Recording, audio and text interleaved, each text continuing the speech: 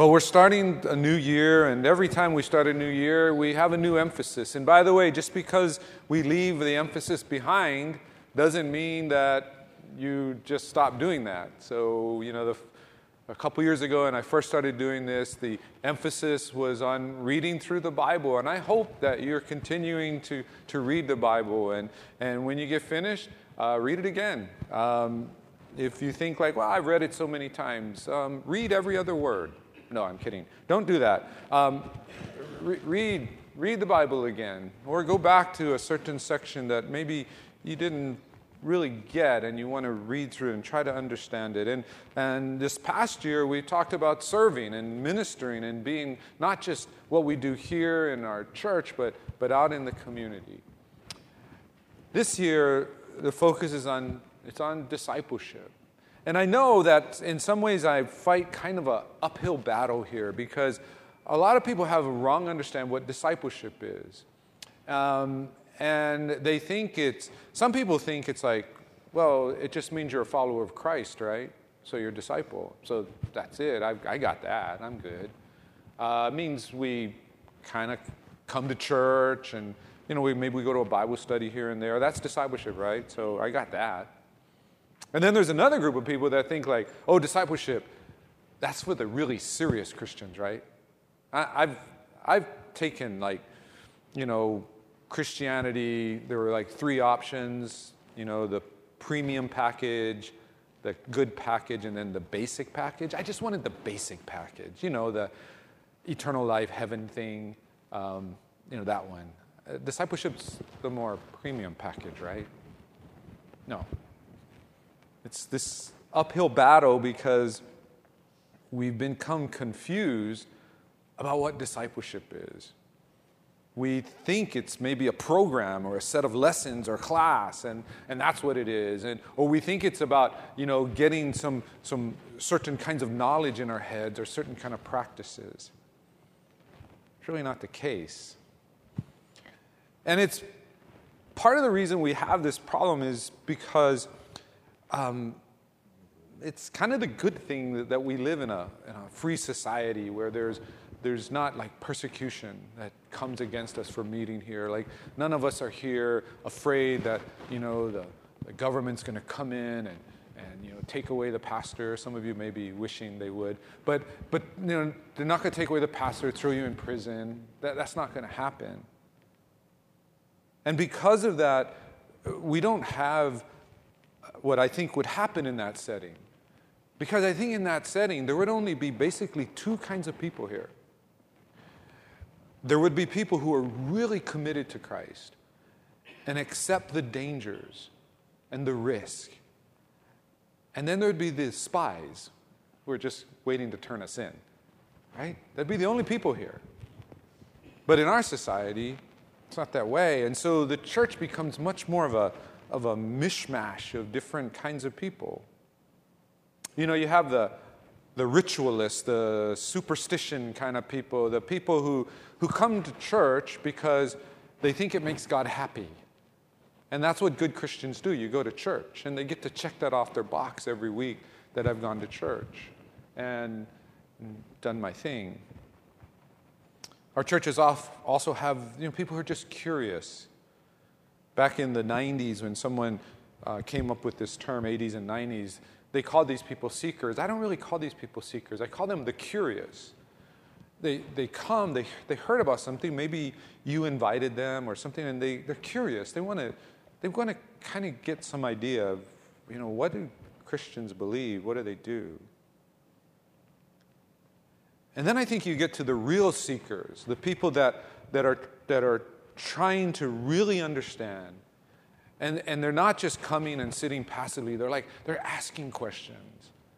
They're perhaps even engaged in a Bible study. And then you get that next group. And that next group is people that I call them committed. They're committed to Christ. And you might go, well, that's it, right? No, it's not really it. Because that group is good, and that might be most of us. We're committed to Christ. We're committed to trying to grow in our faith and trying to understand. But we haven't gotten to this last level. And that's where we're part of what I call the core. And we talked about this a couple months ago, about being a healthy core.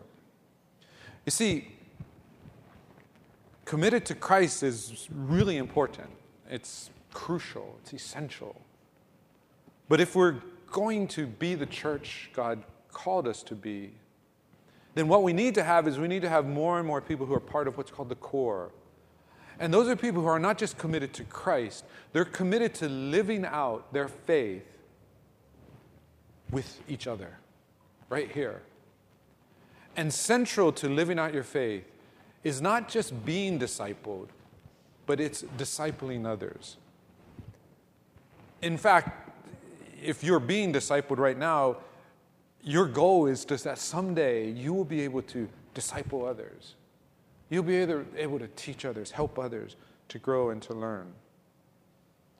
And when I think about people on the kind of path of discipleship in this kind of mishmash of the church, the ritualists, they're not interested in discipleship. They're just interested in checking off the box. And they might look as the most impressive Christians because they're always here whenever the door is open. If you looked at, how much they give or how much, attendance and all of that, they win all the awards.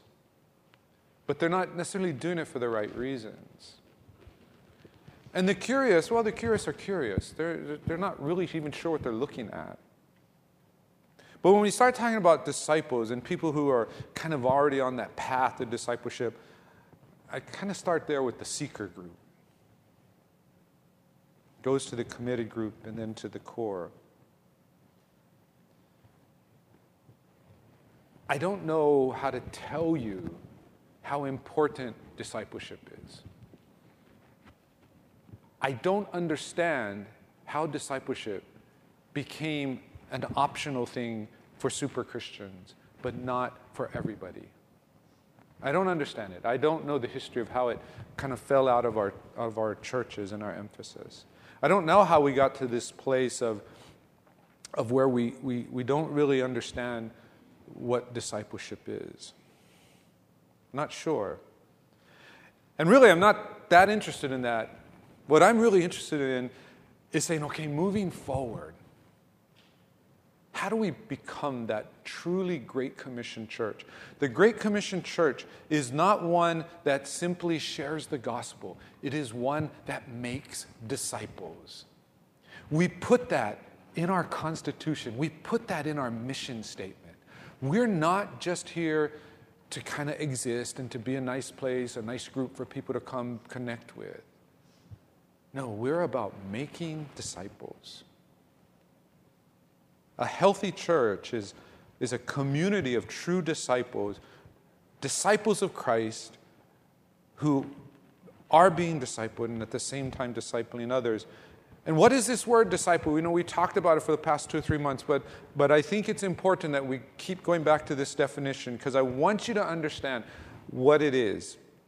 It is not simply acquiring knowledge. It is not simply being able to speak and say the right things. It is not simply learning the right things to do and doing them.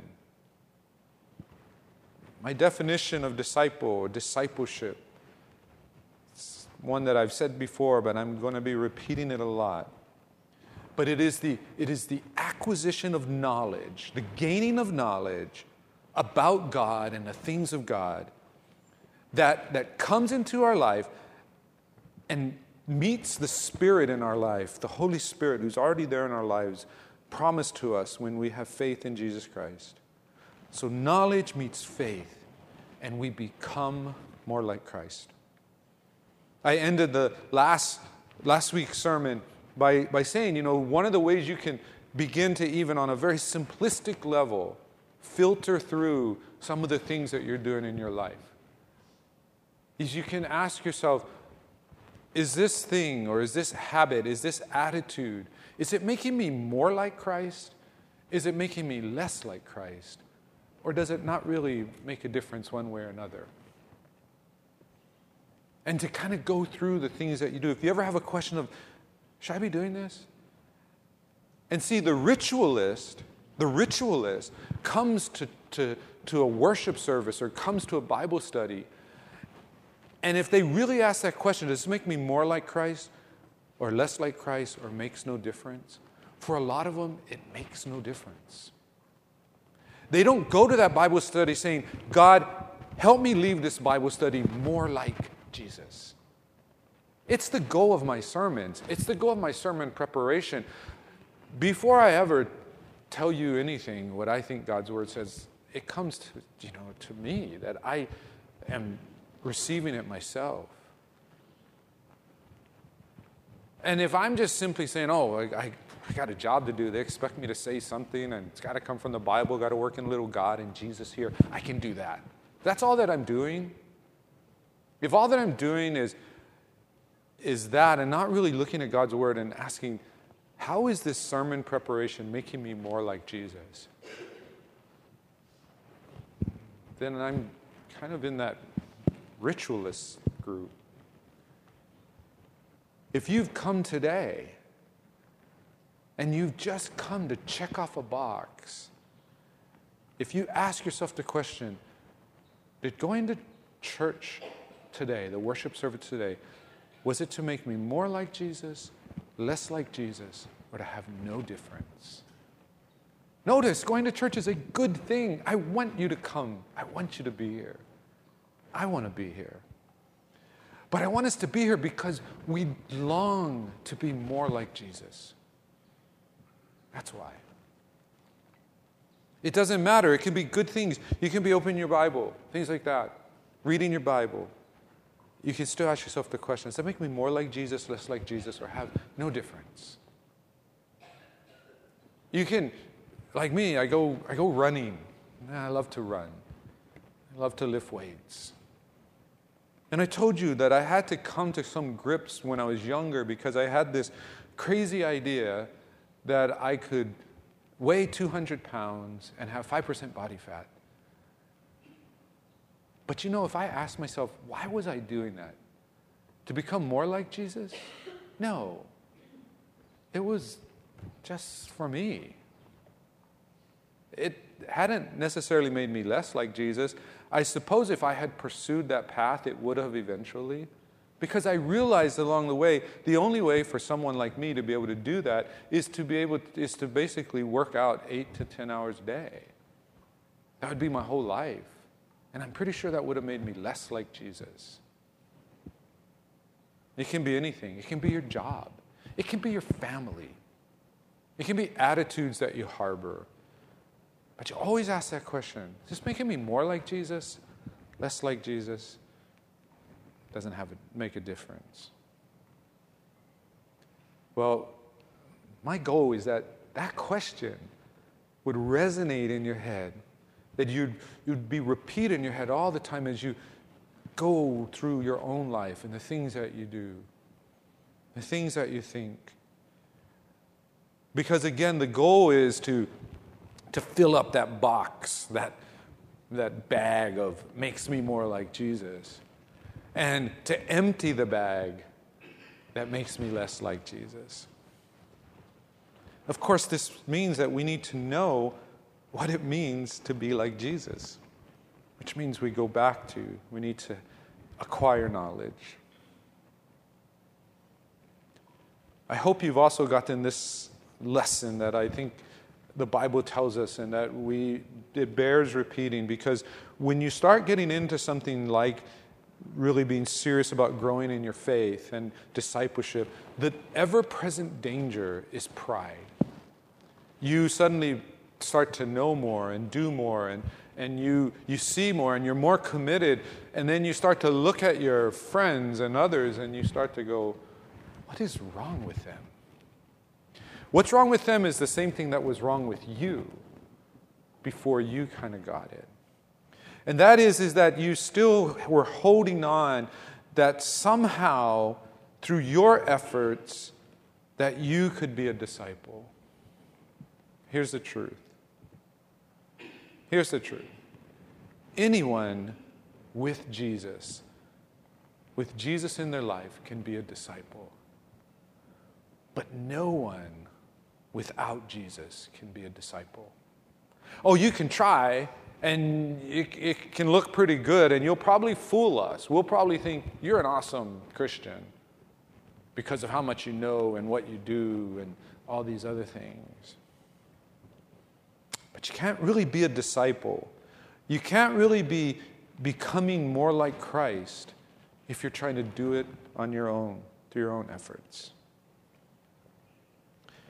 That's our series. I don't know how long this series is going to go. It's chapter 5 through 7 of Matthew, the Sermon on the Mount. I don't know how long it's going to go. I'm thinking probably about 6 months or so. And what I hope that you see is that what Jesus does in the Sermon on the Mount is he gives us little bits and pieces of what it means to be a disciple, what it means to follow him, what it means to be in the kingdom. And we come to this first sermon, this first set of verses. And it has that kind of interesting kind of title you don't usually hear a lot of times in church, but it's what being a disciple feels like. We always want to know, well, what does a disciple know? What does a disciple do? But it's interesting. Jesus begins this Sermon on the Mount by saying, that's what it feels like. That's what it feels like. And that's important because feelings are part of our experience. They're part of the way we learn and we grow, but it's also a part of the way that we kind of sort out who we are. Some of you know I started coaching Kalani's track team. And so last year, we were at the divisionals, the Eastern Division. And it was kind of bad weather. They're having computer problems. So we didn't really have the final scores for the team scores. And just to give you some history, some of you are Kalani grads, so I'm just the messenger. Kalani doesn't have a proud athletic tradition. They have their moments.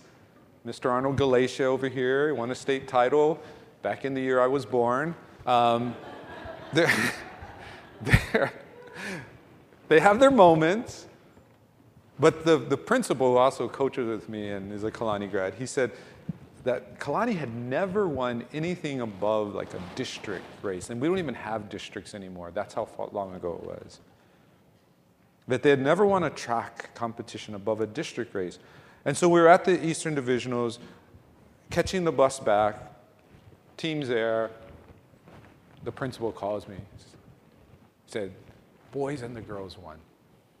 I would play for you the video that the kids shot with their phones of when I told them that they won, but I can't play, I'd have to bleep out about every other word they said. But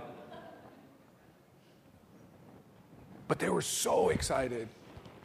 We had never won any divisional race before, any divisional competition before in track. 2 weeks later, they had a video review of some of the races. And turns out the girls actually won. The girls won. But the boys, they had miscalculated the boys' races. And so we actually finished second, which is still really good, but we didn't finish first. But for 2 weeks, our boys had the feeling of being champions.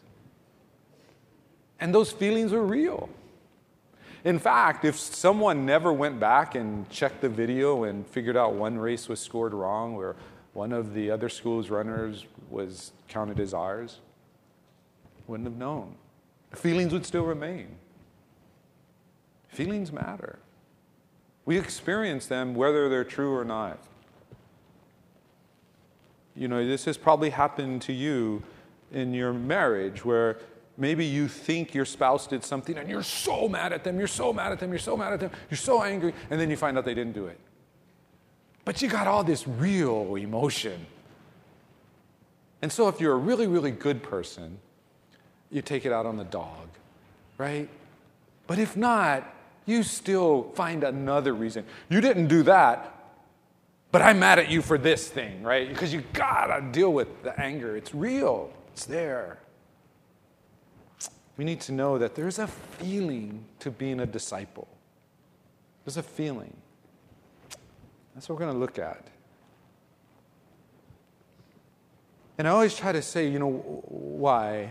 Why are we doing this? And really, today's message isn't, the where we live, the world we live in, is not simply about this particular sermon, but it's about the whole series. You see, the world doesn't simply need more information. It doesn't need more information about God.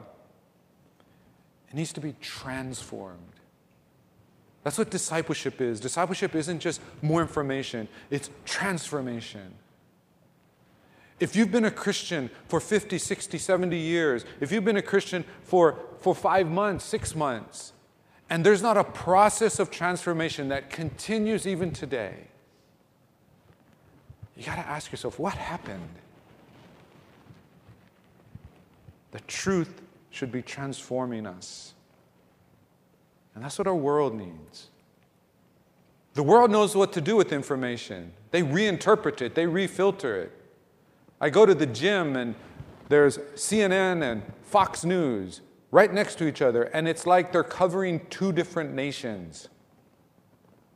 They have the same information. The world knows what to do with information. The world needs transformation.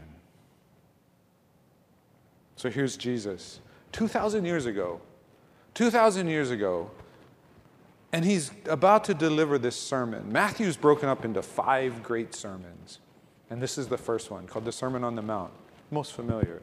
And he's about to do it, and he's there along the Sea of Galilee on one of the little hillsides, and he's about to talk.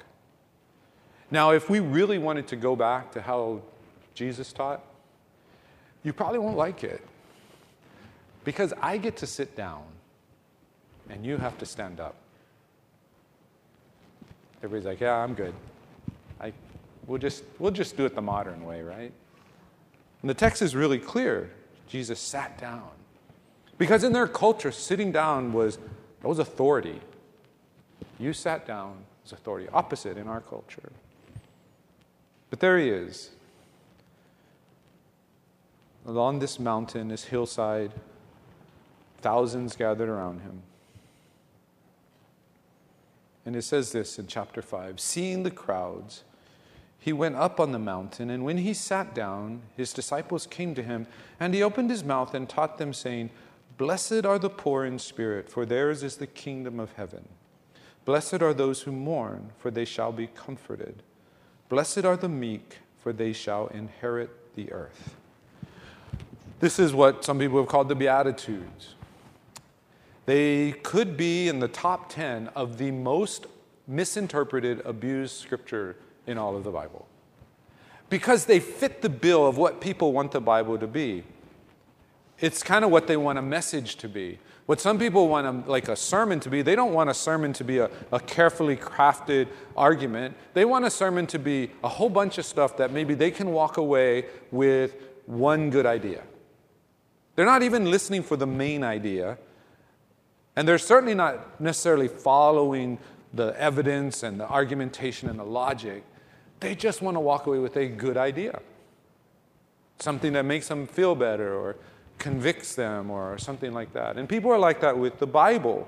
They want the Bible to be a book of good ideas, and so we just go there and we pluck them out and stick them on T-shirts or, embroider them and put them on the wall or something like that, make a poster. And the Beatitudes are one of those. But if we read and understand in context what Jesus is doing is he's setting up the rest of the sermon. It's kind of like a prologue, a preface, a summary of what's going to follow. And he says these words that seem somewhat familiar to us, but then he adds something that makes it kind of weird. He says, blessed are the poor. If he stopped there, that'd be one thing. But he says, blessed are the poor in spirit. It's different. What does that mean? We could get it if he said, blessed are the poor, because then we could say, like, we could use this to justify going to minister to the poor, which, by the way, we should do, but not because of this verse.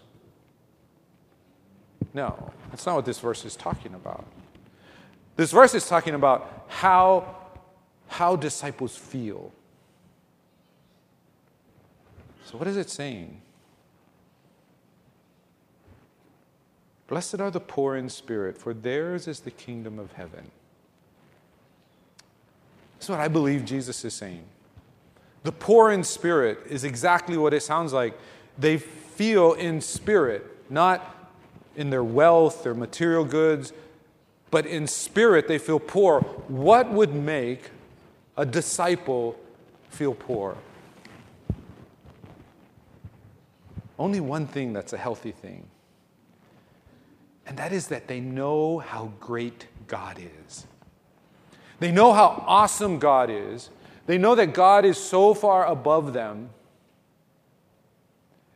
Then when they really see who God is, they cannot help but be poor in spirit. They're broken. Because not only do they see how great God is, they see how not great they are. How so ungodlike they are. They know how far away they are. They know that they can never be like God. They know that they're not going to repeat the errors of Adam and Eve, the error of Satan, even the error of modern humanity that says, if we just keep evolving, we're going to become like God. They're poor in spirit. They know how great God is. They know how poor they are in comparison. Why is it important to feel this way? Well, it goes back to what we've been talking about. As long as you think God is in first and you're kind of hanging around, as long as you think God is within reach, that if you just try, you can be like Him, as long as you think that, you can never be a disciple. You cannot. As long as you think you can be like Jesus, you can never be a disciple. Part of this, what Jesus is going to kind of unpack in the Sermon on the Mount, it's hard stuff.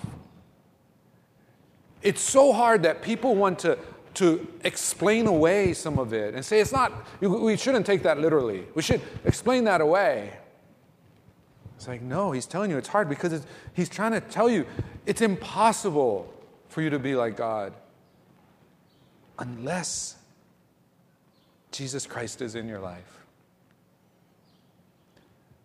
That's the problem with the world. We were talking a little bit about this in Sunday school, that some of the younger generations, what they get better than us is that they want the world to be a better place. They want society to be a better place. They don't just want to live for themselves and do their own thing, but they want to do it on their own.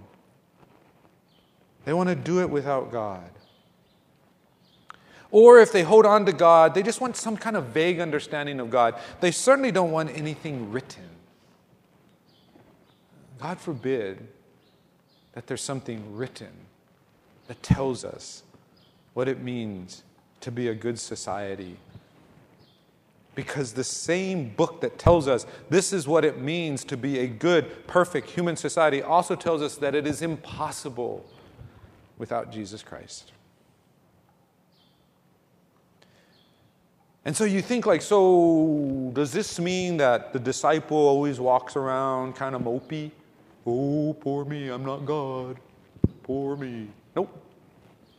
Actually, the opposite happens. Once you realize that you cannot do this on your own, once you accept that you need Jesus Christ in your life, it becomes very freeing. It's very freeing because you realize that it's not up to you.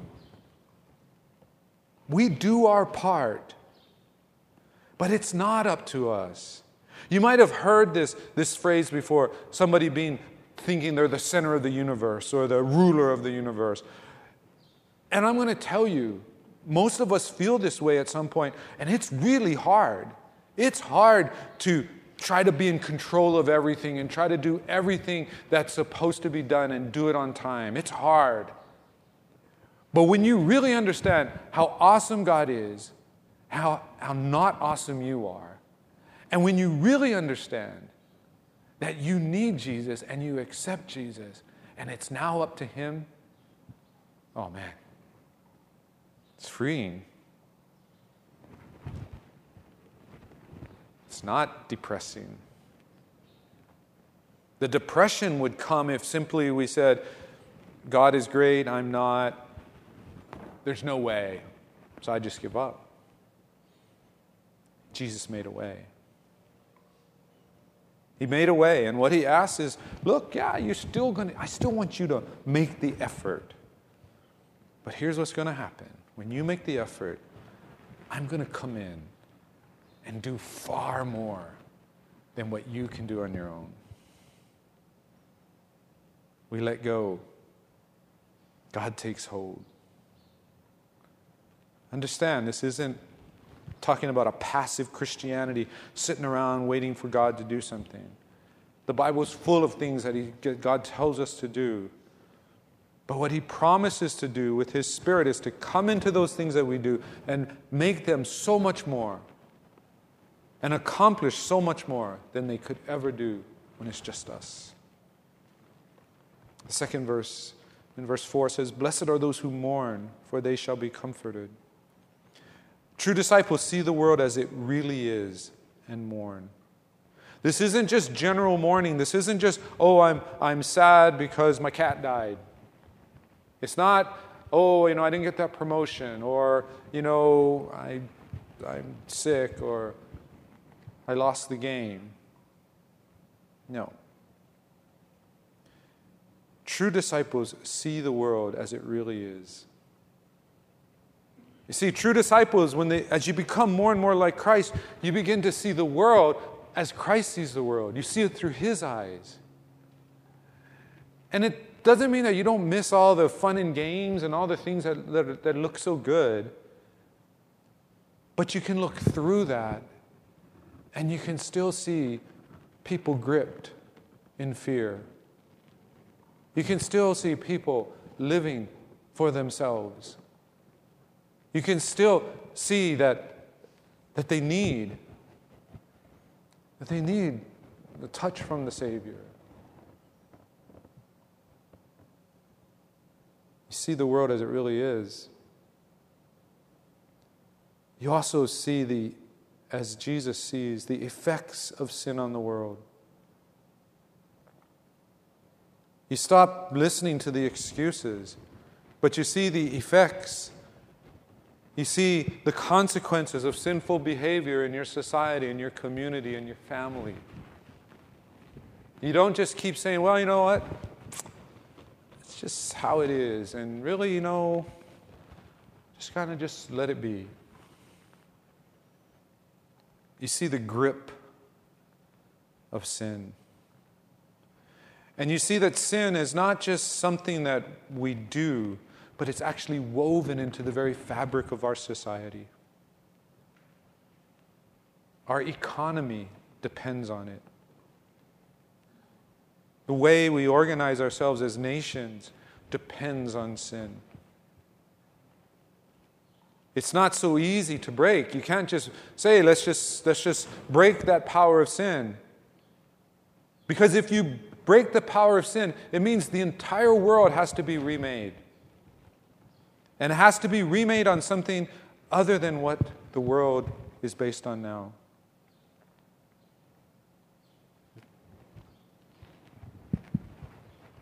Struggle to survive.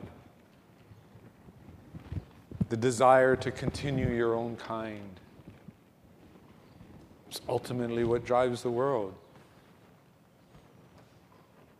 We see it. It's hard to get rid of it. It's hard to get rid of it in our own lives.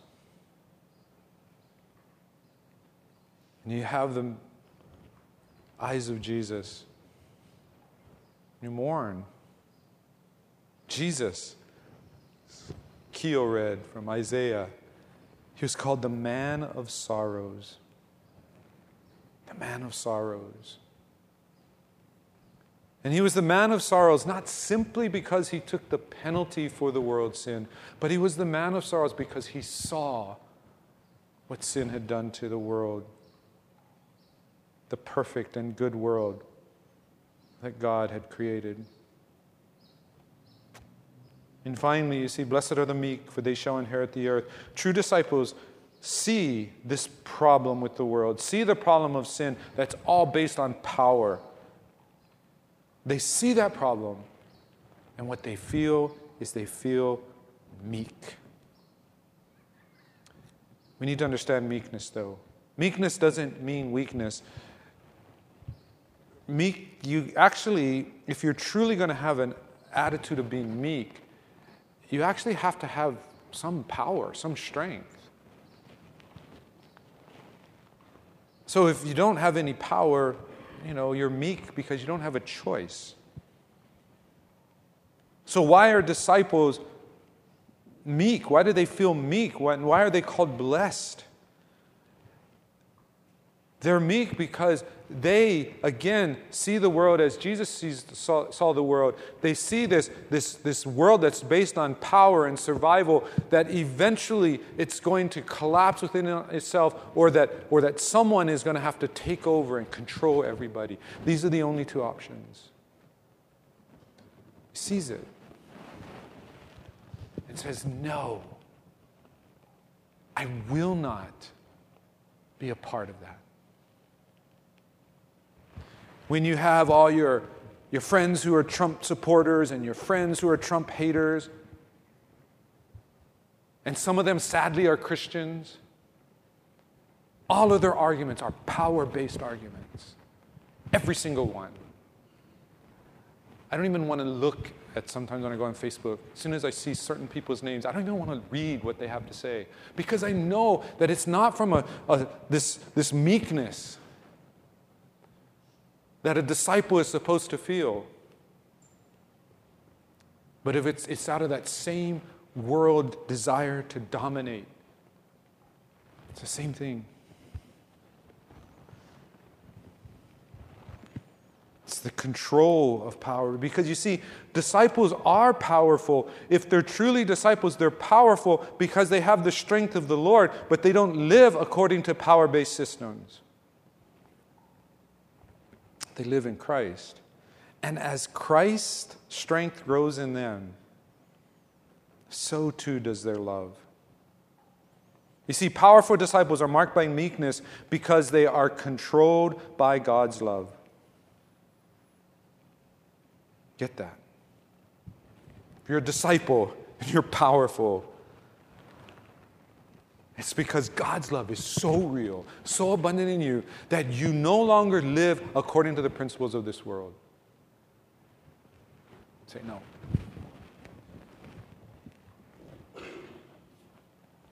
We're meek. And if we're meek, we inherit the earth. So disciples feel.